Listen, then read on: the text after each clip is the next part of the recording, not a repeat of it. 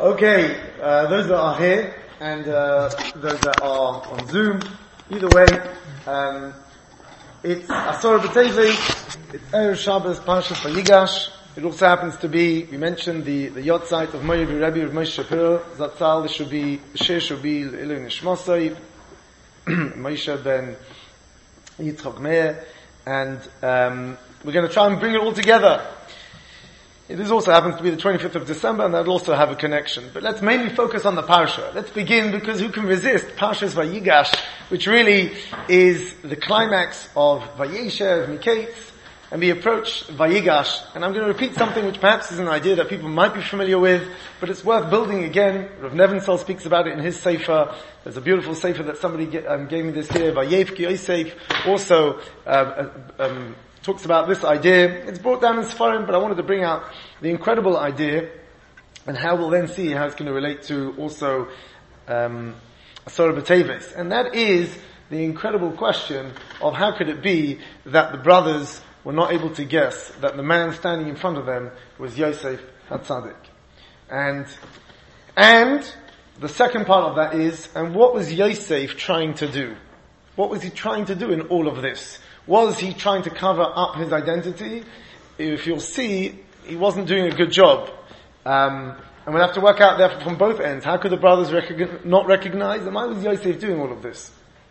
So let's begin with all the incredible hints that were given, because we know that the brothers were thinking about Yosef when they came down to Mitzrayim. As the Pasuk says, it calls them the Ache Yosef that go down to Mitzrayim. And Rashi already says why they called the Achim of Yosef, to tell you that they were thinking about him. They went to look for him.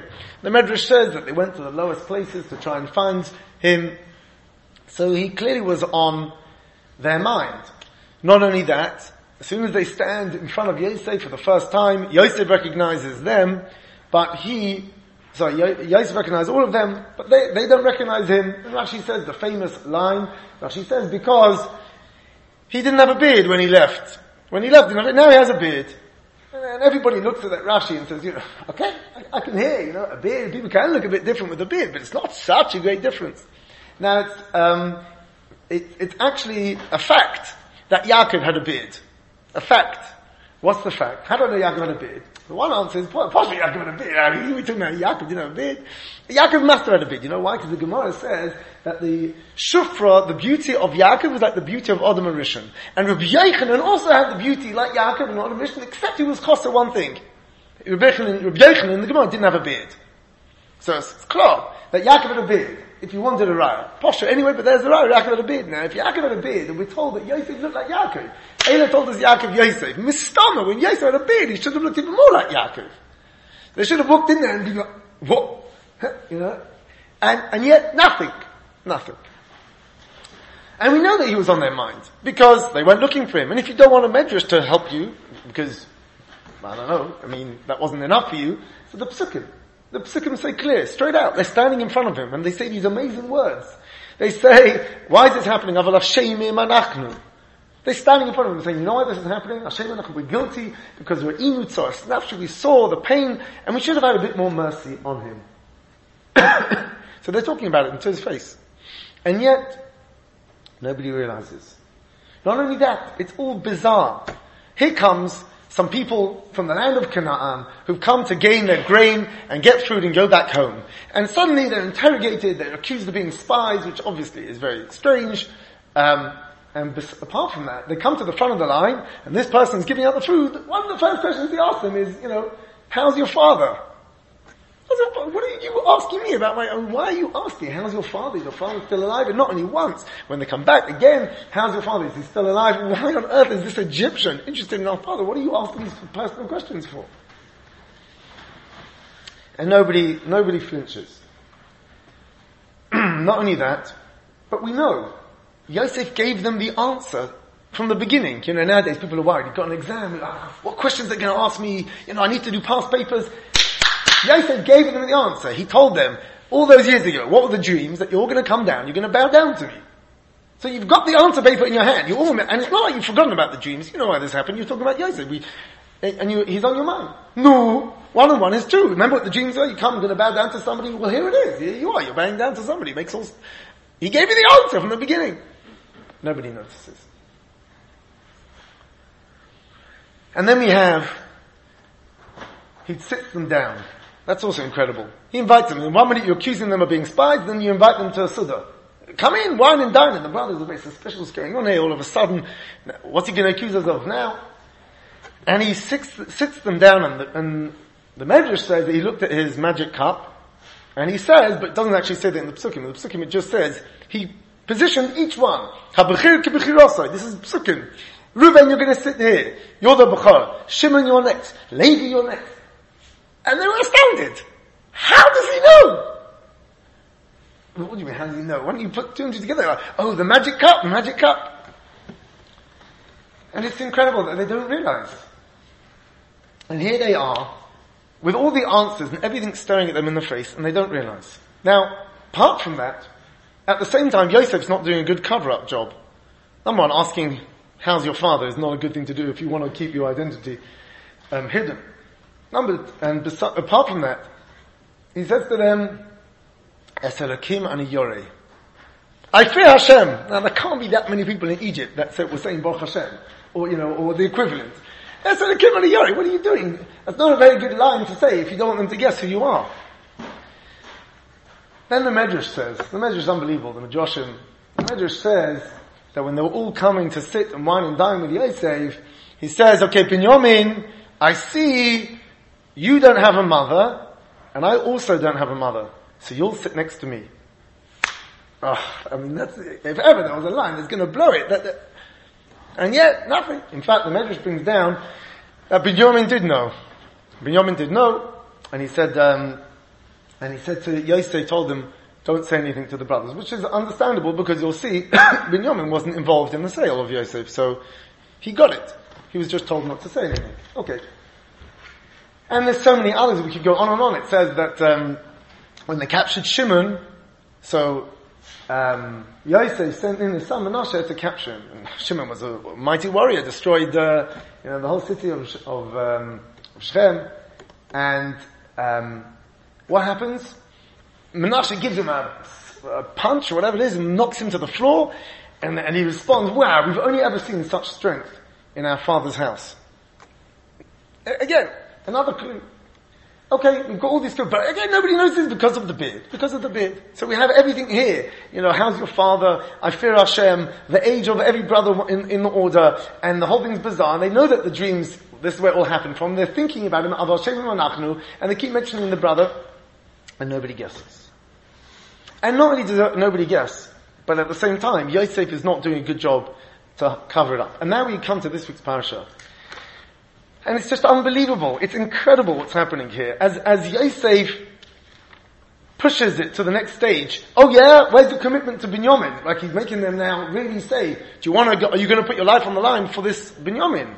And that's what happens. Yehuda steps forward, Vayigash Elov Yehuda, and he says to him, how could you do this? Now, before we get to the punchline, what we have to understand here is two things are going on. From the point of view of the brothers, they couldn't guess. And the pshat is, because if you don't want to see the truth, you won't see it, even if it's staring at you in the face. That means to say, if it's true that this person in front of them is Yosef, and again, we're talking about the brothers on their level, we cannot even understand. It says in the Medrash, this was the only chait they did in their whole life. That's what Medrash. Okay, Reuven, whatever it was, this is basically it. So we're talking about, and they thought he was an Esav, and they thought they were doing the greatest good to get rid of him in the world. Okay. But at the same time, if this is really Yosef, we were wrong, not just about the fact that we shouldn't have sold him in such a cruel way. We should have been a bit nicer when we sold him down to Mitzrayim. We should have, a little bit softer. You were wrong not just about that. You were wrong about who he was. He was Yosef HaTzadik. You didn't realize it was Yosef HaTzadik. You didn't realize. You were wrong about who he was. Not just Hashem Manachna, we should have had more Rachmanos on him when we sold him down. No, you shouldn't have sold him at all. But if this is really the case, then we were wrong, then you won't see it. If you haven't understood it, you won't see it even if it's staring at you in the face. And now in this week's parasha, when he's standing, Yehuda now takes on, he steps forward, Vayigash Elov Yehuda, and he takes on Yosef. And he threatens to wipe out all of Mitzrayim. And at this point, what does Yehuda say? He gives a whole speech. How could you do this? You're going to ruin my father. And just think about the words that he's saying.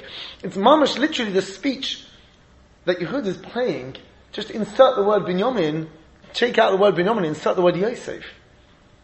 In this same speech. Imagine if that's what Yehuda would have heard in his words. How could you do this?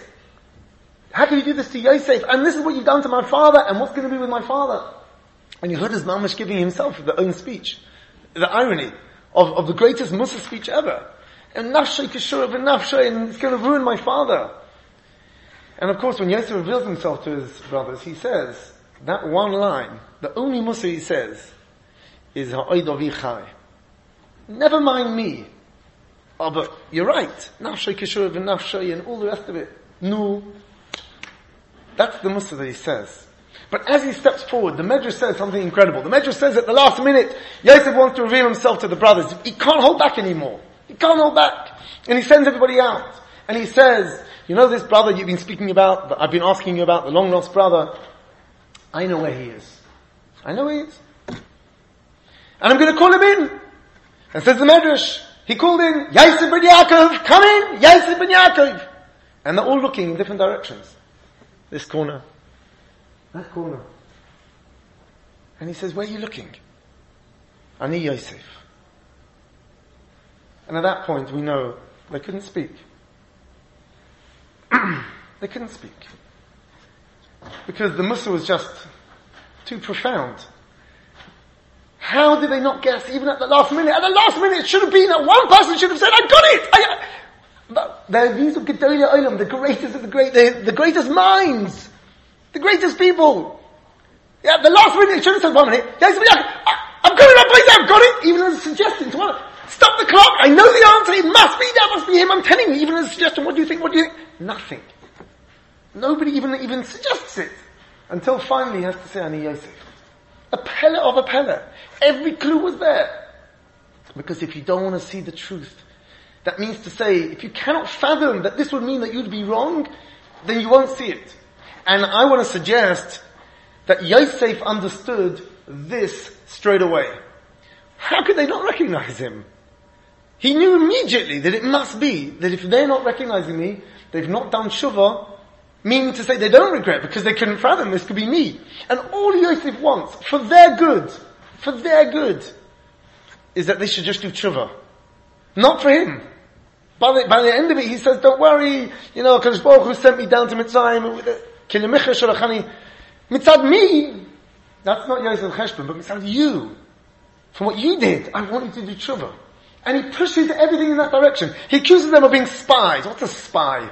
They should immediately, everybody knows, and Mr. Shlomo says, when something happens to a person, you're fashresh b'maisov, you're supposed to analyze, why is this happening? No, we don't know on specific levels. We're not tzaddikim. But these were the great tzaddikim.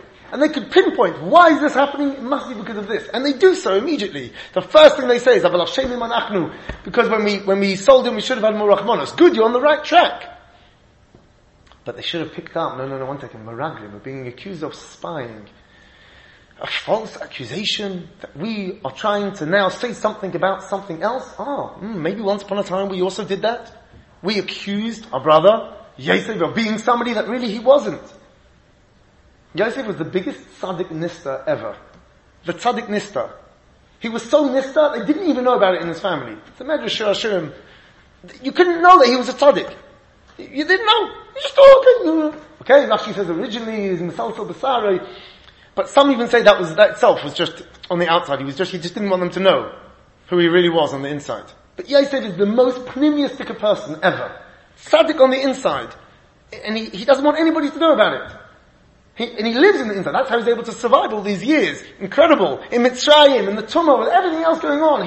He's not influenced by the outside. He's Yosef on the inside. And even in the base Aviv, when he was there, it says he used to look, and the Medrash says he used to watch every one of his brothers to pick up what milah could he get from them. And he would emulate that milah. He had all the milahs of all the brothers. But he didn't make anything of himself. And that's why they were convinced. They couldn't understand that. And Yosef wants them to do tshuva. Meraglim. What does he say to them? He says, Everything's a remez. He says, you stolen the money, right? The money in the sex. Remember? Money, mechira. Maybe we shouldn't have sold somebody and received some money for that. Or what about the fact that they take, Binyamin, they say the one who's taking the cup, he'll be my Eved, and you can all go back in peace to your father. I mean, the words are screaming at them in the face. He'll be the Eved. Remember you sold your son, your brother as an Eved? So this Ben Rachel will be the Eved. And you'll go back in peace to your father. In peace, yeah.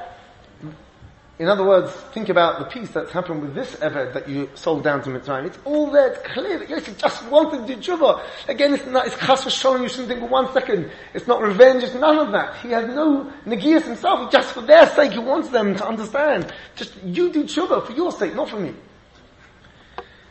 And it says, V'lo yochel Yosef es apek, he couldn't hold back. The diuk is that if he could have, he would have. He could have, he would have. And we know, Chazal say that the Asoro Rugi Malchus are a result of Mechiras Yosef. So it's clear that the deal wasn't finished then. For whatever reason, and it's meduyik that Yosef never said the word he's Moichel. He never said he was Moichel, not because he wasn't Moichel, but Hashem just obviously didn't want him to say those words. And then we have Asoro Rugi Malchus, which is the result of the Mechiras Yosef. And he wanted them to do tshuva, and if he would have held back, maybe there wouldn't have been. But he couldn't hold back anymore. And he had to reveal himself. And what does he say? These incredible words. He says, Ani Yosef. Ha'oida v'chai. What about all that shalom that you said about my father? The most stinging musa, which they couldn't. And it says, they couldn't answer back, what does the pasuk say? Read it inside.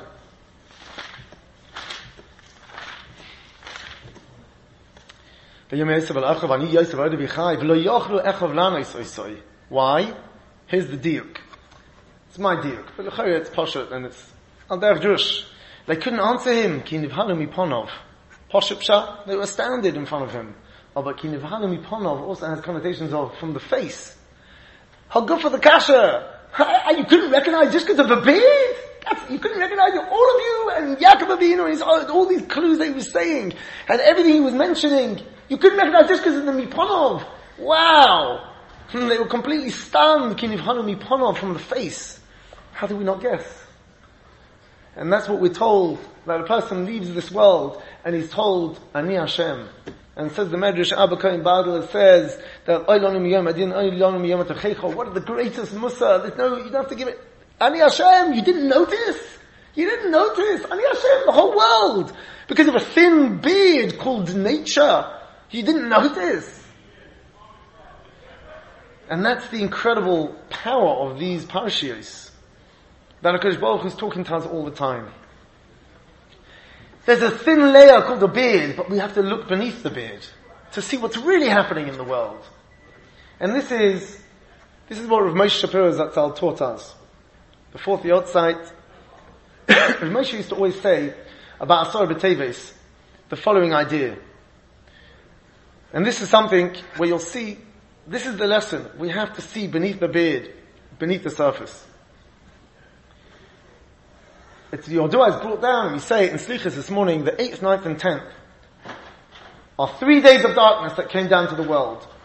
When Talmud HaMelech insisted that the Zikanim translate the Torah into Greek, this was a terrible thing.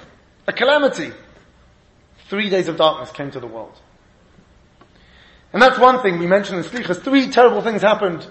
Asoro b'teves is the 10th.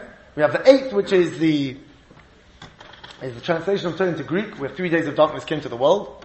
Then the 9th, it's brought down Ezra HaSofer, that's what we said. Ezra HaSofer was Nifta. Ezra HaSofer passed away. It's another reason of a calamity. And again, one could ask, okay, every day of the year there's some great tzaddik, there's Nifta. Well, what's the big thing that Ezra HaSofer is incredibly great, but why specifically this tragedy? And also what's so tragic about the Torah being translated into Greek? And of course, and then Asoro b'teves. The Yerushalayim is put under siege. No, again, one could ask. It's not Shiva Sabbatamaz, which is the beginning of the end, and it's not Tisha B'Av, which is mamash the end. It's the siege. Why is this such a chomadika thing? And we know it's a chomel. Abadram writes that even if it was on Shabbos, then which you can't fall out. But if it would be, then you would even fast on Shabbos. Such a chomadika thing. So Rav Moshe explained that all three of them are the same inyan. Translating the Torah into Greek was an absolute tragedy. It was a world of light which became a world of darkness. Because Torah is ad ein sof. The infinite depth of Torah in every letter of the word, every letter of every word. Droshes, how many halachas do we learn from extra vobs and who's and gzer shavas and hekeshes? That's just halacha. And when it comes to oimek upon oimek, the depth upon depth from letters, and you could say tilim shel halachas Rabbi Kiva would darshan from a kutzay shel yud, even from the tagim on the letters. Never mind the letters themselves and what they represent. Because Lashon HaKodesh is Kodesh. Why? As the Ran says at the beginning of the Dorim, Yodua de Quran, that when it comes to language, other language, that's convention. Yeah, a book is a book. There's nothing book-like about it. You just have to call it a book, so we're going to come up with a word. But in Torah, it's a sefer, and a sefer means something. A samach, a pei, a reish. Sefer means something which is bordered. There's so much depth to the word, but the word can only be accessed, the richness of the word, and all the multiple layers that are there in the Torah can only be accessed in Lashon HaKodesh. If you just translate it, then it's just one pun. We know there's Shivim Panim in the Torah. And now you're just going to say one story, he's going to translate it into Greek, so it's just that. You've lost everything. Everything. And everybody knows this. You know, you start, when you translate Torah, you lose it. You lose everything. All the beauty of Torah. So it's a world of light which goes plunged into a world of darkness. You've lost all the depth. It's become, superficial Torah. That's what it is. It's one side. It's superficial. You've lost all the depth. It's been taken away. It's just a superficial Torah, which is a tragedy, because that's what Torah is not. Torah is everything but superficial. Torah is oimek, is depth and beauty. When Ezra passed away, what's the significance of Ezra? Ezra is Malachi, the last of the Nevi'im. Chagai is Zechariah Malachi. Malachi is the last of the Nevi'im. Ezra is Malachi. This was the end of Nevuah. The end of Nevuah in the world. Can you imagine the difference between the world when there was Nevuah and the world after Nevuah? Before Nevuah, the lights are on. It wasn't just for the 48 Nevi'im in Tanakh. There were millions of Nevi'im. Anybody could be a Navi. If you got to the level, you would automatically receive Nevuah. L'dairos, there was only 48 Nevi'im, fine. But L'gabe, when it comes to actually a Navi, somebody who could actually experience Nevuah, anybody. Can you imagine that? You just got Nevuah from Shemayim, you'd get exactly the connection, the lights were on, the whole world was elevated. And now, that's completely cut off and we live in a world post-Nevuah. It's a disaster. We have no connection. In fact, that's why it's also brought down that on the 9th of Teves, there's another pshat brought down that it's loydai, that we don't know what happened on that day. Which is a reference to, they say, Rav Moshe used to say that, it's a reference to the birth of Yoshki, and that coincides with, in the secular date today, the birth of Yoshki. And that was a disaster. You know why that was a disaster? Because in a world when there's no Nevuah, when you've lost that clarity, so then, it's handed over to who? To the Chachamim. That's a wonderful thing to be handed over to the Chachamim. A Chacham Odif Minovi, if he's a good Chacham.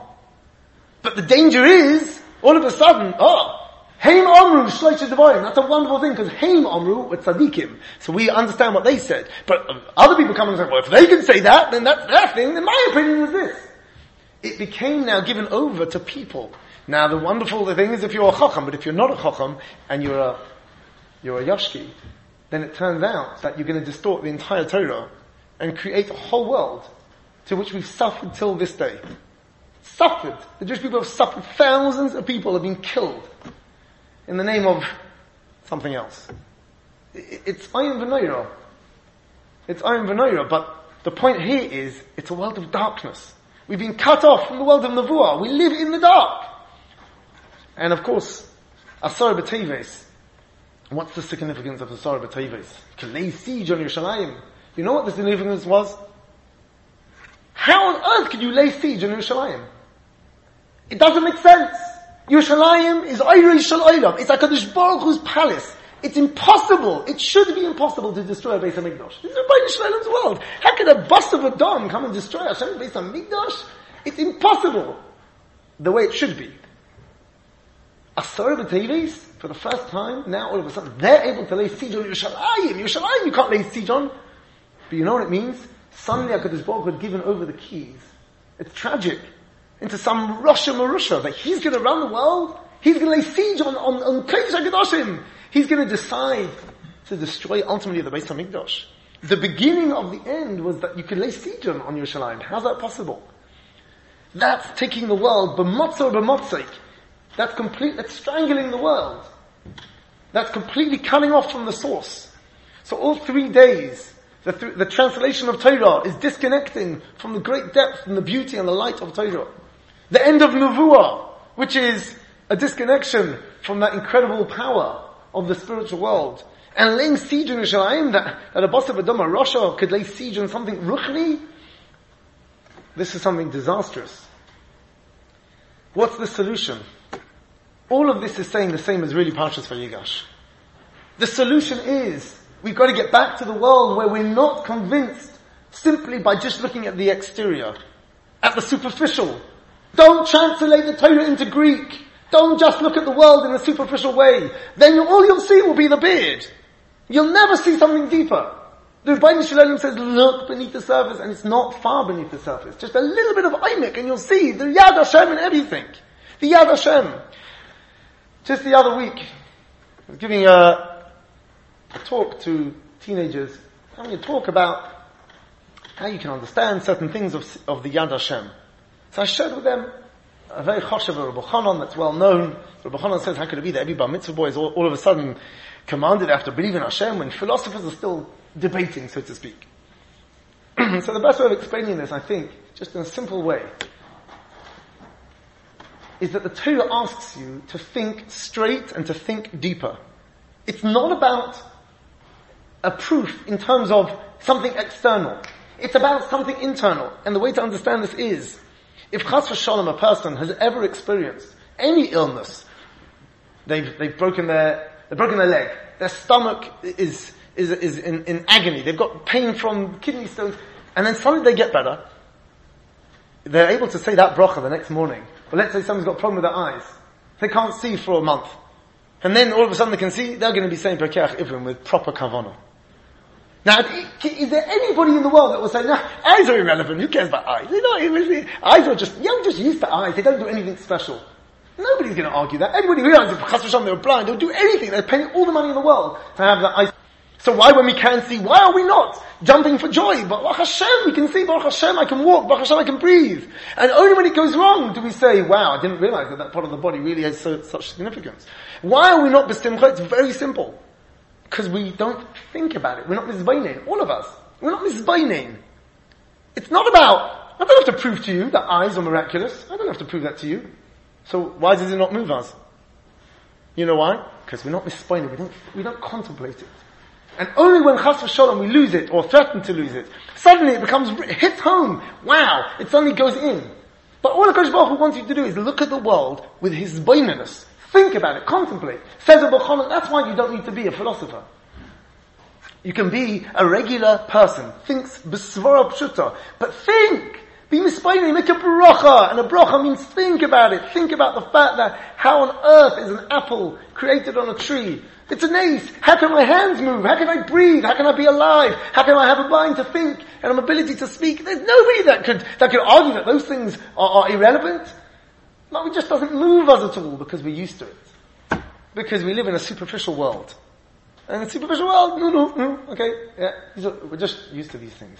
And that's what a life of a Yid is, to make brachas, to realize every bracha we make is another penetration beneath the surface. I'm not going to fall prey to this idea of just looking at the world in a superficial way. I'm going to live with the Rebbeinu Shalom. And that's Parshas Vayigash. Yosef screams at the brothers, please recognize who I am. Please. He wants them to do tshuva. And in the end, he has to say, Ani Yosef. And the Medrash says, don't let that happen to you. Don't walk through life just seeing the beard. And that's the message of Asoro B'Teves, and that's the message that Rav Moshe Shapiro Zatzal stood for. Everything he did was trying to explain to us everything. Don't take anything for granted. Every Medrash Chazal, sounds like a fairy tale. Chas v'shalom. In the most fairy tale like Medrashim are the deepest Eimek of Torah. Always. We hear, Hashem offered the nations, all the Torah, it's very cute, and the kids sing it in school. But what does it mean, Rabbi Sai? And what does it mean when you hear things that sound, so to speak, like a fairy tale, chas v'shalom?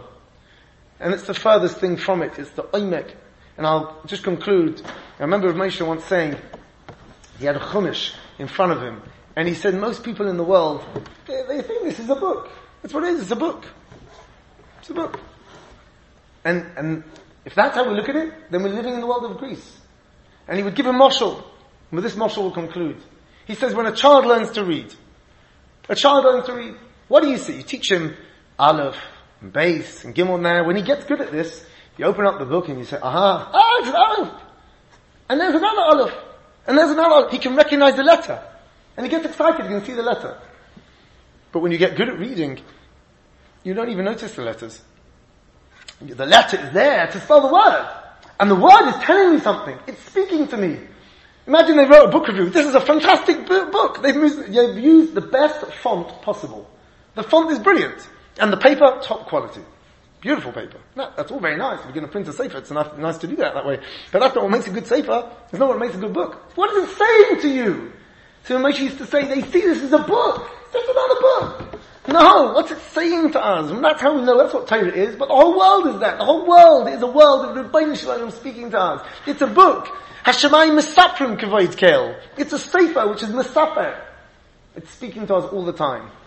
And that is the world that Rav Moshe taught us never to take things for granted, never, ever, chas v'sholom, to think about even a Maimah Chazal, that maybe it was something superficial. No, Chazal spoke ba'omek. Kal v'chaymer, the Torah itself, of course, everything we have is there to see beneath the surface. May we be zoicha to come out of this darkness of the 3 days of darkness, come out of the darkness of Asoro b'teves, where we live in this limited world. We have to wear masks to remind us that we're just living in a chitzoni world. When someone wears a mask, who's behind that mask? What's there? No, that's what Rebbeinu is telling us. Look at the world in a deeper way. And don't just think the solution is this, the solution is that. There's only one solution. It's Hashem's world. We put ourselves in Hashem's world. That's the solution. The more we do tshuva, the better we become, the better we are to other people. The more chesed we can do, the more Torah we can learn. Everything that we can do better, that's what's going to improve the situation. And only that. That's how a Yid lives his life. And that's what Rav Moshe Shapiro Zatzal taught us. And that's how we're going to get out of this Asoro b'teves. Maybe we see these days of Asoro b'teves, as the Novi says, be turned around from days of fasting and days of difficulty to days of simcha. When Mashiach comes, these will be Yomim Tovim, Asoro b'teves, Shiras b'tamuz, and Tisha B'Av will be Yomim Tovim. May we see them turn into Yomim Tovim, b'mheira v'yameinu, amen.